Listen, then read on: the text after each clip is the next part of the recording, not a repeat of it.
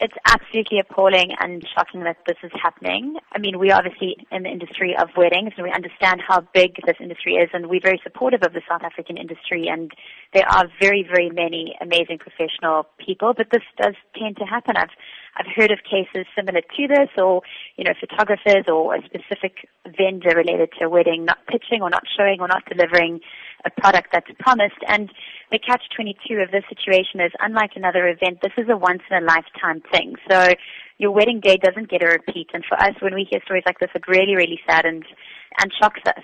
As you have said, it's your wedding day. There's no second take. How can a couple ensure that they don't end up like this couple and that things do go as planned and as paid for? In South Africa and internationally, the wedding industry is all about it's a very visual medium. My advice to people is, it sounds like a cliche, but going with someone that's a trusted source, something that you've either seen before with your own eyes at a previous wedding, or a friend or family member, or someone that you know that has done something and you can phone up and check sources is very, very important in today's world.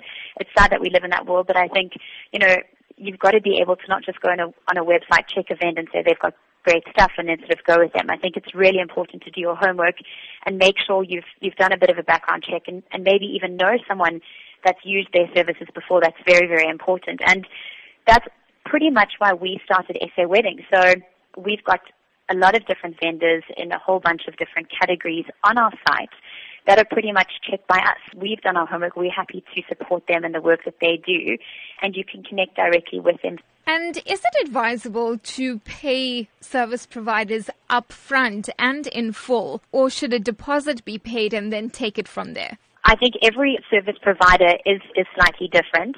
I think that the whole 50% deposit and 50% upon using that person's speciality or service at the event is the standard and norm. And I think in anything today, in any modern business, there's very few things where you pay everything up front just because you're at so much risk.